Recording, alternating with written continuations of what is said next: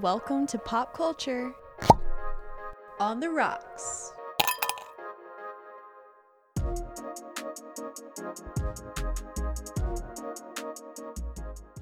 Hello, everyone, and welcome to another episode of Pop Culture on the Rocks. I'm Callan. I've got Anna here, and today we're doing something a little different. We decided, well, actually, you decided because we did a poll on our Instagram, which, if you're not following us yet, I will definitely plug the handles, so don't worry. But we did a poll because we're recording this episode a little bit early, so we wanted to see kind of what y'all wanted to hear. So we asked if you wanted us to discuss podcasts or movies. The response was movies. So we kind of talked back and forth about what we wanted to do, since obviously that's a broad category. And we just decided that naturally, for our first podcast about movies, we should just talk about some of our favorite movies of all time. Absolutely. So we will be getting into that. But before we do, of course, we've got to talk about some of our favorite things, like what we're currently watching. So Anna, what are you watching? Well, Callan, I just finished watching Rocketman. Ooh. Have you seen it? No, it looked really good. Yeah, so it's the movie about Elton John and his life, which was super interesting. I knew that I wanted to see the movie because I do like Elton John's music, and I knew he had just a really interesting life, but I had no clue like what to expect with the movie. And it's it has a very interesting way of explaining his childhood all the way up to kind of present day. Like, you don't really see what he's doing now, but it was kind of like his really dark days that he had and how he came out of that. But they tell it through song, like through his music. So there are like musical numbers, and like it's a musical to where like something will be happening in like quote unquote like real life, like what's happening with him, and then there'll be like a musical number with like a dancing and like choreography and everything. So I wasn't expecting that, but I really liked it. Like, it was great. Like, the dancing was great and the music was great, so I highly recommend it. It's very interesting and I learned a lot. If I'm not mistaken, Taron Egerton, I think that's how you say it, he won the Golden Globe for playing Elton John. I thought it had been nominated for several awards, but yeah, I could see why. I mean, he did a great job. I've liked him in everything I've seen him in, and I distinctly remember that he won because, you know how at the Golden Globes they all sit like at tables together, and Elton John, of course, was at the table, and when Taron won, no one was more excited than Elton John. Aw, he was sweet. jumping up and down and clapping, which was fun to see because it's nice to know that, you know, the person you played approves of you. That was my thought. Like I said, I didn't really know a lot about it, but I had heard that he was happy with the movie. I don't know if he was like had any say in any of the production or anything. I didn't look that far into it, but I always like whenever the person the movie is about actually likes the movie and feels like it portrays their life, you know, the way that they wanted it to be seen. Well, surprising to no one, I have been continuing to watch Love Island. Last time I mentioned it, I didn't really mention the like setup of it. I guess I just assumed everyone knows. I don't know why that is because it's only the second season. But if you don't know, Love Island is originally a British reality dating show. Basically, if you've watched like Bachelor in Paradise, it's the same setup where you get guys and girls and they couple up, and every week new guys or new girls come in, and then they have their own like ceremony where they pair up, and if you're not in a couple then you go home. So, you know, it's not intellectually stimulating television. But I don't really care. I'm not looking for that. When I watch Love Island, I know what I'm getting, and it's just something to kind of decompress from the day. Yes, absolutely. So, what are you sipping on tonight? Well, I'm branching out and trying something a little different. All right. It's a local as in we're from Mississippi. So it's a Lazy Magnolia Southern Golden Honey Ale. If you know me, I'm not a huge beer drinker, but I want to support local, and it sounded really interesting. Like anything with honey in it, it's probably going to be pretty good. So I'm enjoying it so far. It's not very, I guess, like super beery. Okay, if that's yeah. the right word. I feel like ales usually sit better with me than like something darker. So yeah, Lazy Magnolia, Mississippi oldest brewery. So look them up. Their hashtag is do something lazy. And that's what we're doing. I'm here for it. That sounds good. What about you? Shelby, if you're listening, this one is for you. This is making up for the Lime-A-Rita that I poured half of the thing out. So I'm having a homemade margarita, and I will tell you exactly what you need to get to have a good one. The best recipe is, and this is from my vast experience, obviously. If you're going to do one on the rocks, I love frozen margaritas, but the frozen like limeade and stuff is actually hard to find right now. I don't know if it has to do with the shortage of every grocery item that we are having. But right. It's really hard to find at the grocery stores right now. So we've had to go to On the Rocks, which is still good. Get you some ice, some lime. I love a salted rim, but you can forego if you choose. Sounded like the fantasy suite on The Bachelor. You take some Jose Cuervo tequila, the gold, and then you also use the Jose Cuervo margarita mix. Now here is where you got to pay attention. So you can get the regular that doesn't have any alcohol that comes in it, and that's still pretty good, but you've got to like add a fair amount of tequila. Or get the one, I think it tastes better. It's the margarita mix that already has tequila in it, but also Grand Marnier. Grand Marnier is the secret ingredient to a good margarita. If you don't know what it is an orange liqueur. It just cuts the sweetness a little bit and does something with the flavor. And also, Grand Marnier is very strong alcohol content. It's similar to like a cognac, so it's going to amp up your experience, if you catch my drift. So we use that mix, and then we also still add a little tequila because you still need to cut it a little bit with even more tequila. So and then you add like a fresh lime if you have it, and there you go. I right now am about 2 homemade margaritas deep, so I just wanted to give that disclaimer before the rest of the episode. It's gonna be great. Yeah, that's really been my drink of quarantine, I'll say. Are you going to be posting this recipe somewhere? I will. I actually, for a moment, I pretended on my own personal Instagram that I was like a cocktail influencer. So hey. I posted a picture of it on my story that was like in portrait mode. So I'll just reuse that photo and share the recipe for everybody. If you don't want to miss out on any of these recipes or these stories, be sure to follow us on Instagram at Pop Culture on the Rocks Podcast. Also follow us on Twitter at Pop Culture OTR. Send us an email at popcultureotrpodcast@gmail.com. And of course, don't forget to rate, review, and subscribe, and let us know where you're listening from. Moving on, Anna, it is your turn to give us a reason why you and I should be on The Amazing Race.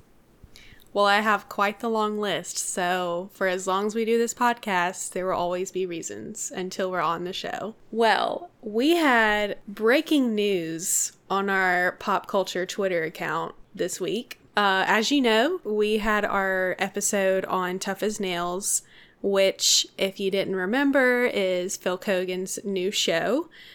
Phil is the host of The Amazing Race and now is the host of Tough as Nails. Highly recommend both shows, and I talked about Tough as Nails and we tweeted it out, letting people know how great it was. And, well, just so happens that Mr. Phil Keoghan happened to like, as in love, if you know Twitter, he liked our tweet. So that's always sends a little flutter in your heart. This is, as Callan has said a couple weeks ago, this is the second time that he's liked something of ours. The first time was on his personal account. this time it's on ours. That's a pretty big deal. So Phil has liked it. And then a contestant who was on Tough as Nails, Linda, if you happen to remember, she's the deputy sheriff, which from what I remember, she's not a deputy sheriff anymore. I think she's in roofing now. Just a little fun fact there. But she also liked the tweet. So I'm just saying, I'm no casting like guru or anything, but Phil has already said that he likes us twice on social media. And then someone, Linda, likes us as well. So I feel like that's just a microcosm, whatever the word is, of America saying we like Callan and Anna. And I think that would translate well to The Amazing Race. You already have 2 fans of us, one of whom is the host. I don't know. Right. I don't know what other endorsement you need. Exactly. Hopefully our friendship will move from liking to maybe commenting. We'll see. We're moving slow, but that's okay. Slow and steady. It wins the race. Hey, you're exactly right. Well, tonight we are doing an episode that I am so excited about because I didn't even really have to prepare for this, to be honest, because I just know these movies like the back of my hand. They're not just pages and pages of notes like we have on Big Brother every week. Okay, so Callan, when someone you meet asks you, Callan, what is your all-time favorite movie? What do you say? Well, first of all, I start out with a sigh because that's a hard question. But it is. My go-to is always honestly going to be the 2005 version of Pride and Prejudice. Yes, that is correct. And something, we may need to explain to the listeners who do not know us personally yet. Callan and I have very similar tastes when it comes to a lot of things in life, I would say. Mm-hmm. Especially movies. Our top 2 favorite movies are the same, which don't worry, we will talk about both. But we are both Austenites. Jane Austen, big fans, lover. When someone says, one of those like party questions, like someone living or dead that you'd want to like have dinner with, Jane Austen is one of those people for me personally. If you don't know, Pride and Prejudice was originally written by Jane Austen in the 1800s, and it's about mainly Elizabeth Bennet. She has 4 sisters, and their mom is trying to marry all of them off. That's basically her goal in life. They're not necessarily poor, but they're kind of, middle class for that era, just kind of average, I would say. It's that time where if they don't marry someone specific, then they don't get an inheritance. And so there's just a lot of pressure for being married and married to someone who has money and means and all that. Income, Mr. Darcy and Mr. Bingley, and it's just a whole book of, what it's called, Pride and Prejudice on both sides, and that's what I love, that it's not just the wealthy people that are prideful, it's also the lower class people, if you will, and the prejudices they both have against each other, what they assume about each other, and then of course there is romance involved, but I would not say that that is the main element of the story. I think there's a lot of society stuff in there too, so I think it can be interesting for everyone. Okay, so did you read the book before you saw the movie? Actually, no. The answer is no.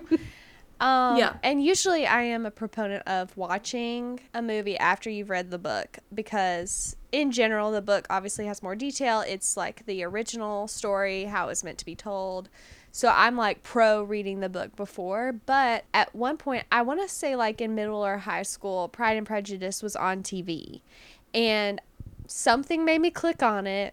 I don't know what. I think it was just meant to be. It was actually like halfway over. What I saw, I really liked. And it was the 2005 version that I saw. But it was that movie that made me want to read the book. And then I read the book, of course, and loved it. And then it sparked my love of Jane Austen. And now, I own the DVD and all that jazz. have watched all of the special features and the extras and everything. Yes.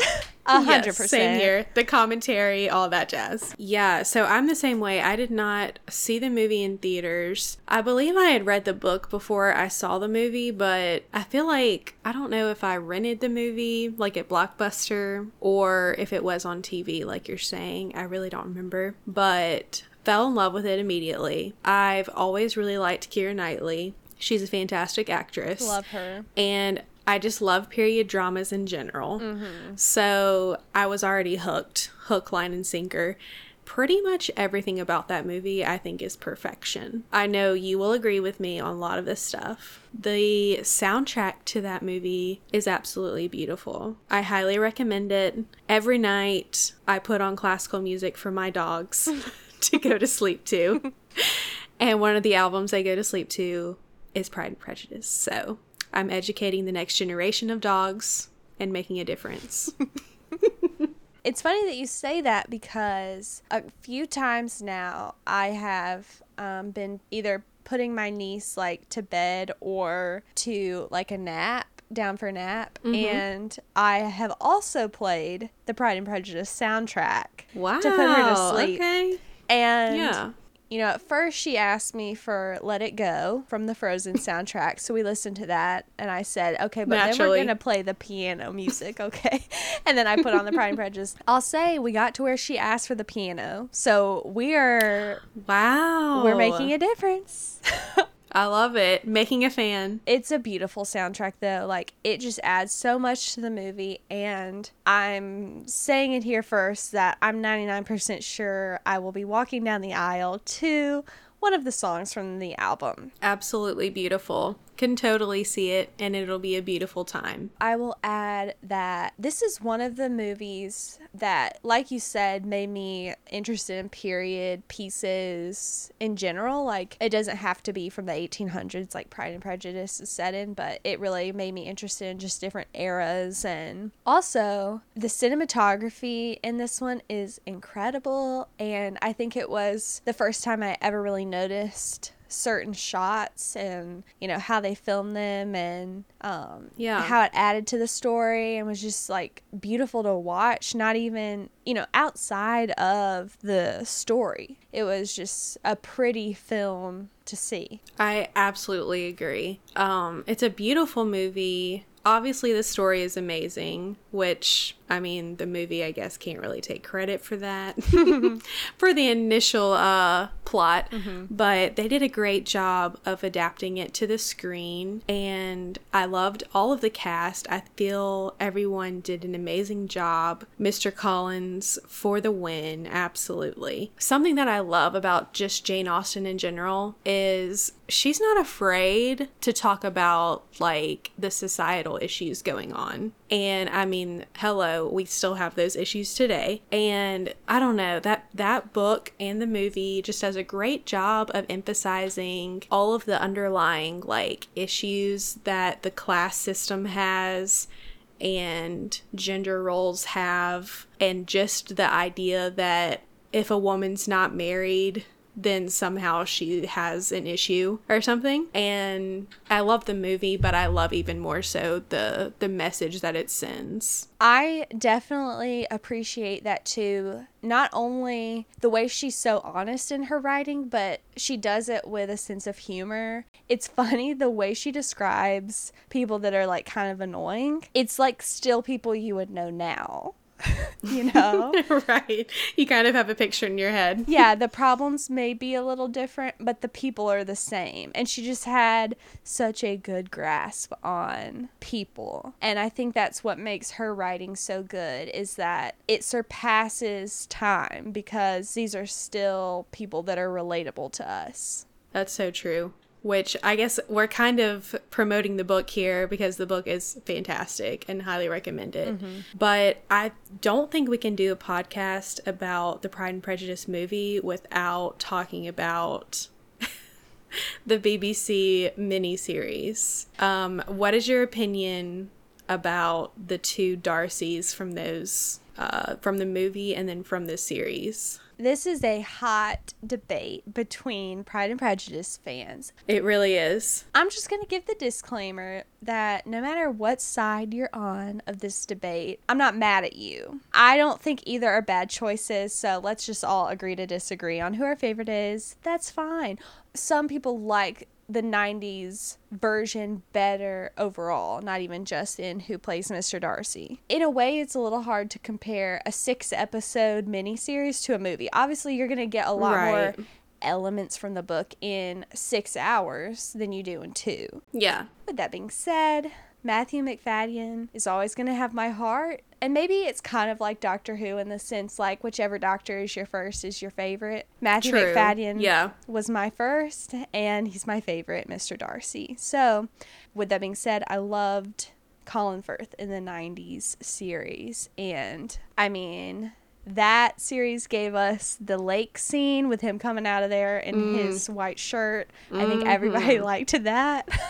Iconic. Yes. So I just think there are great moments from both. But Matthew is my fave, and I just loved his chemistry with Kira. Yeah, I personally agree with you.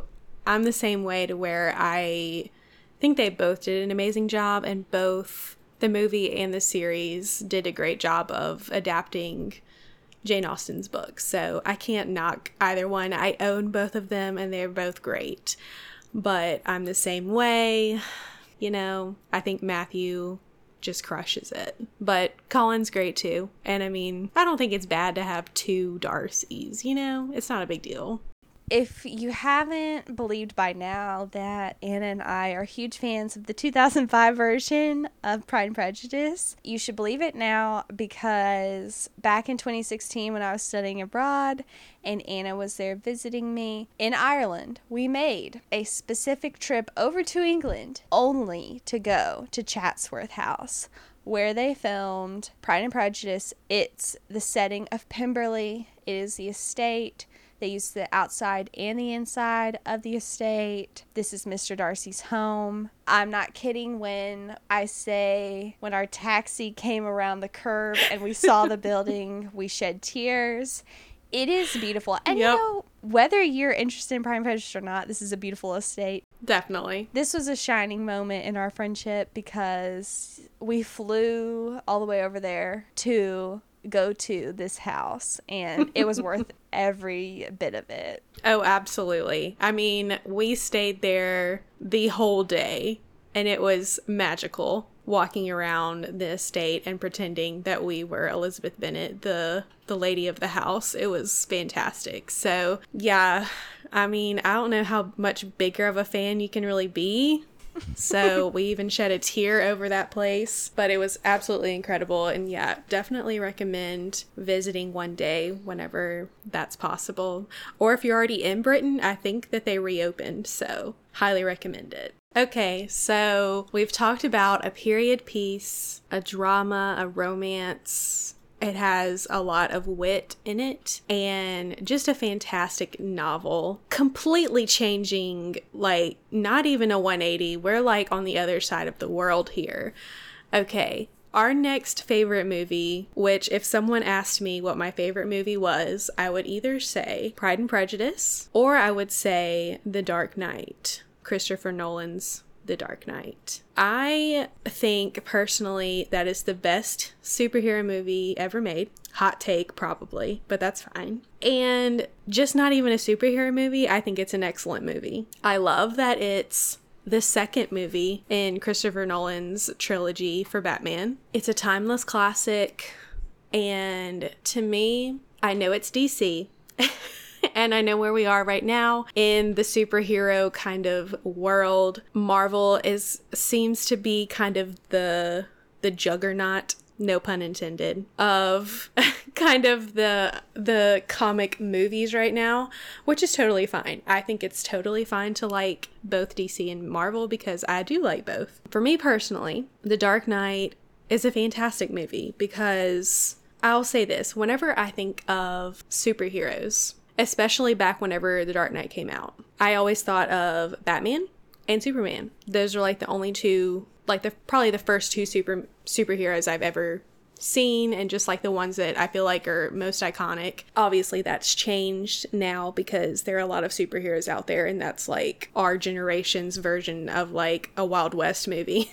I feel like there are just so many, but I love it. And so to me, The Dark Knight is just so different from every other superhero movie because it's not gimmicky to where it's just a bunch of dudes running around in tights making jokes and like clumsily beating up the bad guy, and you know what I mean? Like, it has real substance and it's dark. Like, it has layers. That's what I loved about it, because not every superhero movie has to be everything's gonna go great and everything works out for the superhero. They never experience any pain, and we all leave the theater just like, ooh, we're so happy. So for me personally, it's a great movie. For me, it redefined what a superhero movie could be. I totally agree. So this movie came out when I was 13, and I saw it in theaters with my brother. And I'm like you. I knew about, superheroes and comics just from growing up, especially with him. And Superman and Batman, I just feel like are iconic. So I had seen Batman Begins, and it was really good. But The Dark Knight, I feel like, changed the game. It's just everything that I want and need in a DC superhero movie. And I'm like you. I don't think we have to pick DC or Marvel. It's different moods. It's a different style. The heroes are totally different, so you can like it all. When I think of The Dark Knight, of course, I think about Heath Ledger because he was already one of my favorite actors, and this solidified it, especially with this being his last full movie. Mm-hmm. It's even more meaningful. I just think he gave his all in the role of the Joker, and that is the standout part of it to me. But the entire film is so well done, and I think stands the test of time, which is impressive, especially with movies that rely on a lot of effects and cool things, Mm-hmm. That might be trendy at that time. I think it stands the test of time. It's always going to be my favorite superhero movie. I totally agree. Like, it's really... I really don't see another superhero movie surpassing it for me.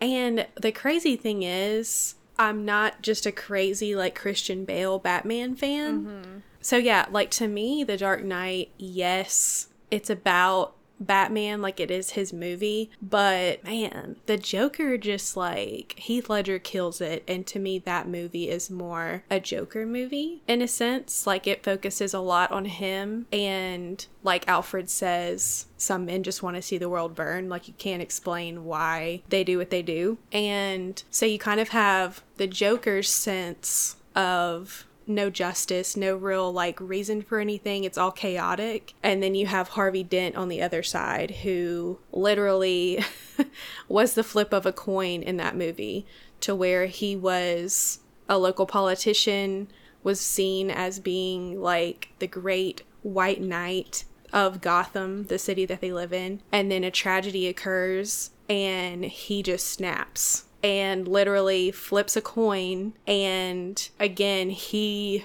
kind of verges on chaos in that he thinks everything's up to chance. So he's going to flip a coin, which will determine whatever outcome happens in his life. So to me, it's just more impressive. Harvey Dent's story, Two-Face's story, and the Joker's story, more so to me than Batman's story. Mm-hmm. What do you think? Do you agree with that? Oh, yeah, I agree. I think it's definitely a Joker story. I don't want to downplay Aaron Eckhart's performance at all, because I think he was incredible as Harvey Dent. And you do still get Batman and his story in this, and Bruce Wayne's story. Mm-hmm. But it's incredible to me how well all three stories are balanced, because it's hard to tell one person's story in a movie. Right. And to tell three character stories to where we feel like we are understanding each of their perspectives and who they are, that's very impressive. Mm-hmm. I think Christopher Nolan is awesome. I love his stuff because it messes messes with my mind and makes me think. And I also love that he reuses a lot of actors, and they're all people I like. So Yeah, I agree with you. Christopher Nolan's one of my favorite directors now. That movie, I think, was probably the first one where I was like, wow, this is like genius. I still remember, so I saw that movie in theaters as well. And I remember driving home after seeing that movie and being like my mind was still like turning, just thinking about all the things that I just saw. And I don't know why. Yeah, it was just like an amazing movie-going experience, which I feel like I don't have super often. And that was one of them where I'm just walking away like, man, that was a lot to process, but in a great way. yeah, I agree that it's one of those that you don't get super often, where you just walk away thinking about it on the way home later in the week. Like, your mind just keeps coming back to it. And it's a superhero movie. Like, that's what's crazy about it. It's not like, I don't know, one of these like super artsy films that are, you know, which there's nothing wrong with that. I love that too. But it's just like, I don't think anyone stepped into that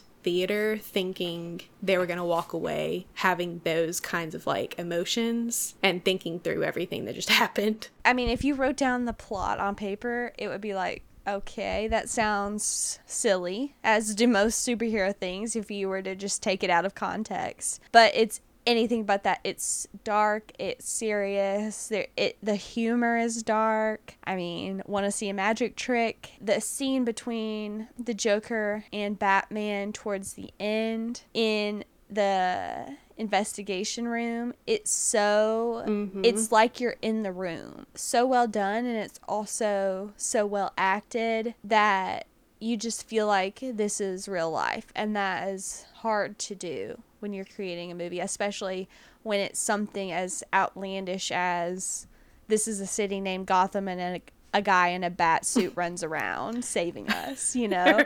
But yet right. I'm like, oh my gosh, this is all real, you know? Yeah, exactly. It adds real life elements into it. And that's what I love personally about Batman and just his whole kind of universe is Batman has no superpowers. And in that movie specifically, it's kind of like, okay, like in some far off universe, this could happen. There's some masked vigilante running around, billionaire, trying to beat up these people who just want to terrorize our city. Yeah, I think it's plausible, you know. It's 2020, anything's possible. That's true. So good. So good. I've got to rewatch it now. I know, me too. I need to rewatch all of these because it'll just be amazing once again. All right, well, there's no way to really transition because if you can't tell, we just love every genre, honestly, and we're taking you on a ride. This is one of my favorite movies. I know Anna likes it, but this one is like part of me, and if you know me, you know it's true. And this is, again, completely different than the other two that we've discussed so far, but, right, you know, sticking with the Dark Knight theme of fantastical and unrealistic stories, maybe, I'm transitioning you into a Cinderella story. And I need you to not get this confused with another Cinderella story or a Cinderella Story 3, whatever the heck that was with Lucy Hale. I'm not talking about those. I'm talking about the OG from 2004 with the love of my life, Hilary Duff. And also a 2000s icon and heartthrob, Chad Michael Murray. So good. Right. And let's not forget the hilarity that is Jennifer Coolidge as the stepmother. Mm-hmm. She's incredible. If you've seen Legally Blonde, she was in that as well. But she's so funny. Basically, this is another movie, now that I think about it, that kind of fell into my lap through fate, I think.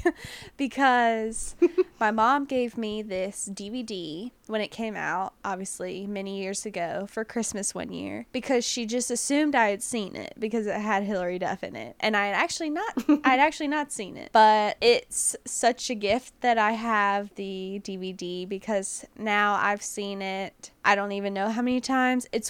I'm not really good with movie quotes, but this and like one other movie, The Princess Diaries.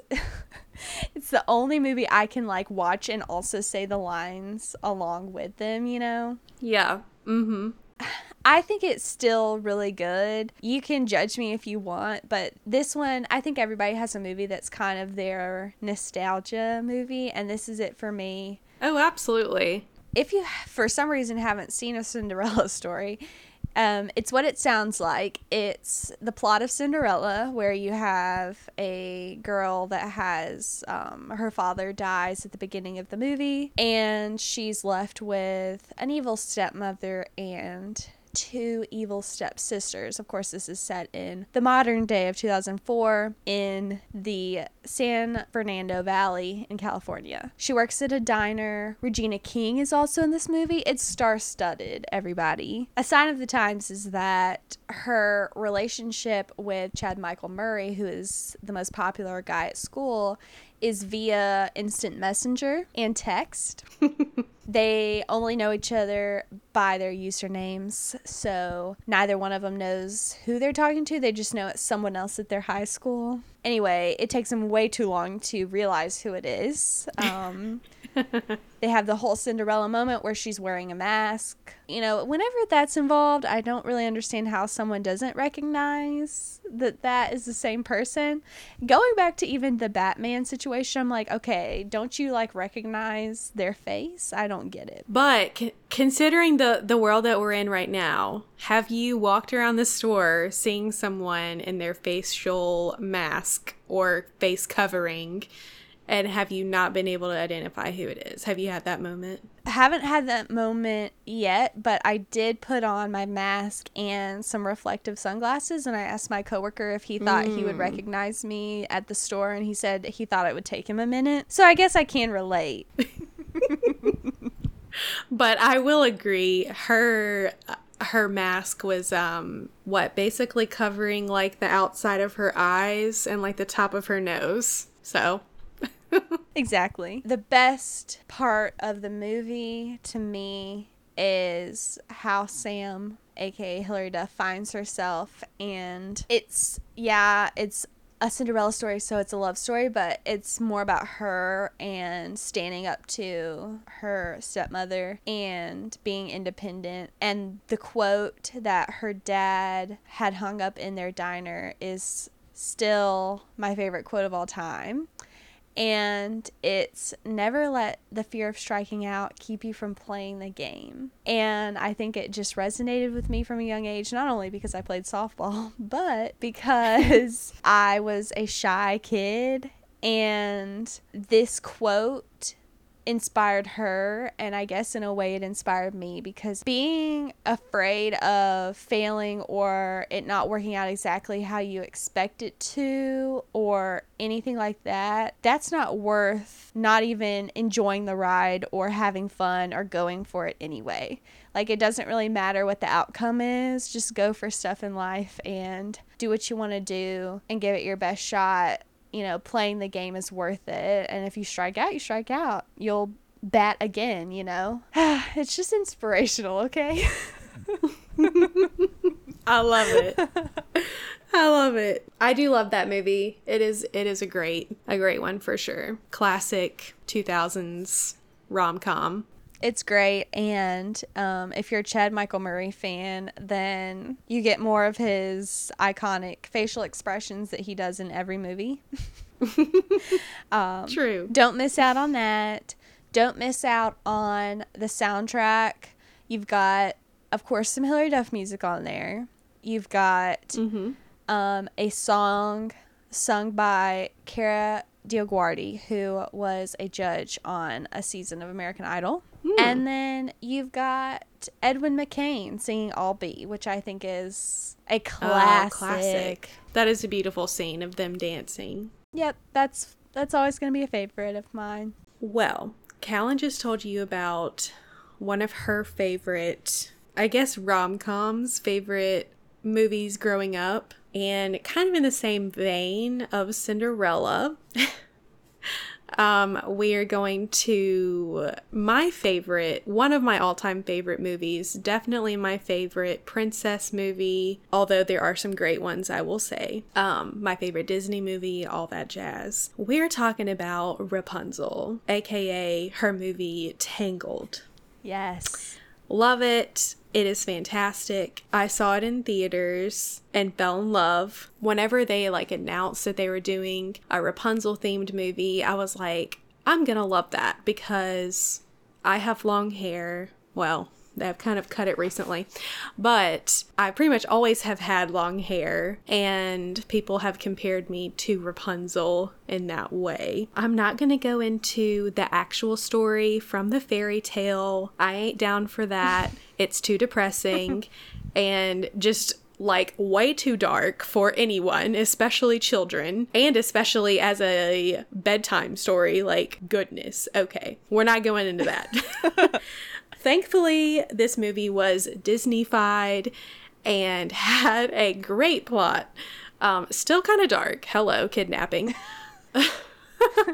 The plot of Tangled is Rapunzel is from a royal family, and while her mother is pregnant with her, she becomes ill, and they're not really sure what's happening and why she's sick, and they hear that there's this very rare flower which would heal whatever ailment that she has. Well, a little bad luck here, because one of the evil witches, she uses the flower to make herself young again. And she comes to find that the royal guards have taken this flower to be used for the queen to heal her. So the queen is healed. She has a safe birth. Rapunzel is born.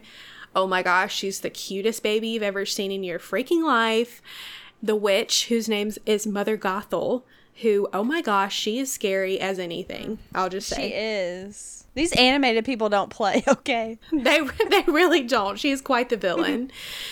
And so she kidnaps Rapunzel. And long story short, Gothel realizes that because her birth mother took that flower, she now has that magic in her hair, which will, I think it's more like healing powers. And so Mother Gothel uses Rapunzel in order to keep herself young. And she locks Rapunzel in a tower. And basically, she's kidnapped for 18 years. So again, it's a Disney movie, so the music is absolutely beautiful. Mandy Moore plays Rapunzel. I love Mandy Moore. She's absolutely wonderful person. I love her in everything she's in, and her voice is gorgeous, and she's the voice of Rapunzel, and the singing voice for Rapunzel as well. Alan Menken did the soundtrack, and it's perfection. So she's in her tower. She meets this scoundrel named Flynn Rider,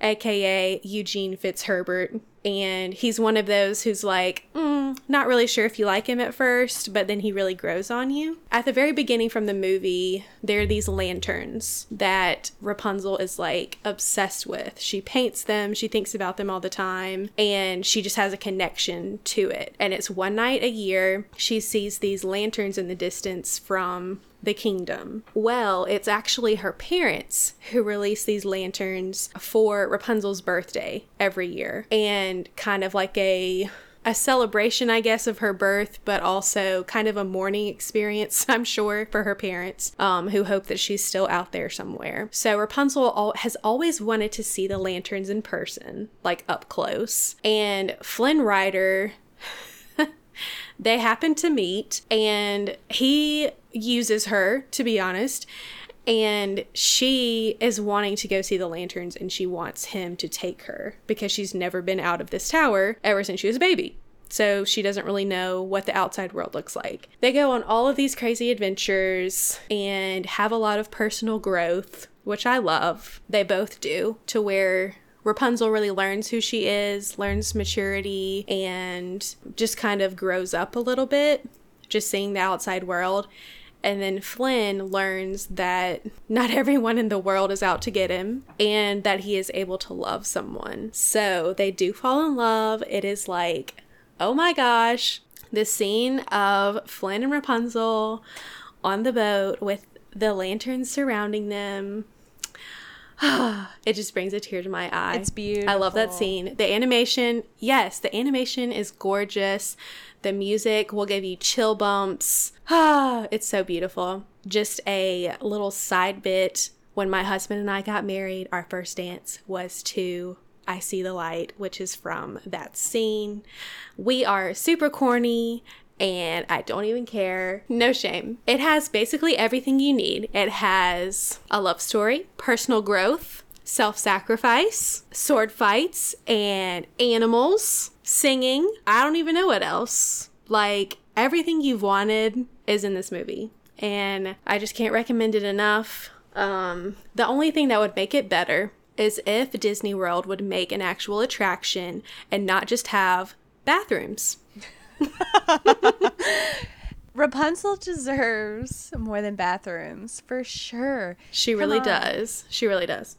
Yeah, I love Tangled as well. It's one of my favorite Disney movies of all time. The music is incredible. Of course, I also love Mandy Moore and Zachary Levi. Come on, he's great. Absolutely. Fantastic. And I would personally love to see like a lantern ride, like at Epcot. I think it would be beautiful.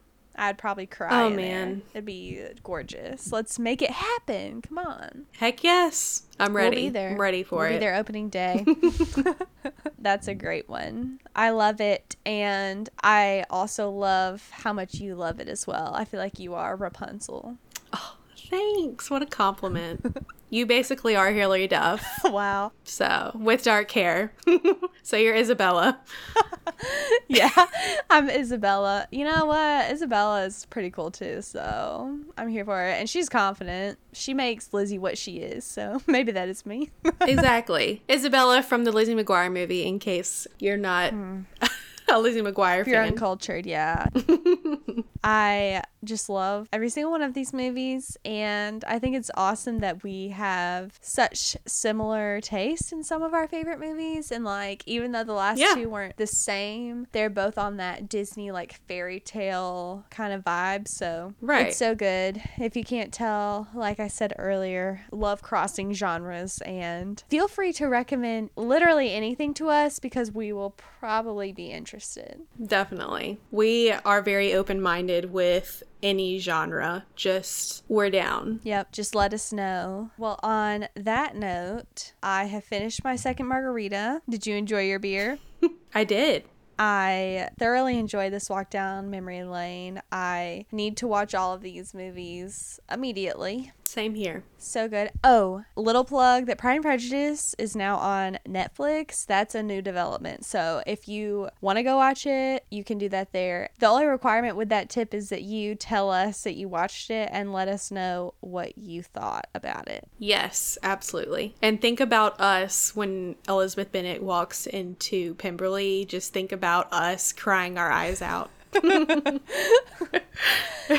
Thank you everyone for listening. Let us know on social media or by email or by leaving a review what you thought about this episode, and if any of these just happen to be your favorite movie. We would love to discuss them with you. Obviously, we could talk about them all day long, so please connect with us and let us know. But that's the end of this episode. I had a very fun time chatting about some of our favorite movies of all time. I think it was just a joyous occasion, really. It really was a joyous occasion had by all, I think, or I hope. Yes, at least we had a good time. So thank you everybody for listening. We appreciate all of your support. We'll talk to you all next week. Cheers.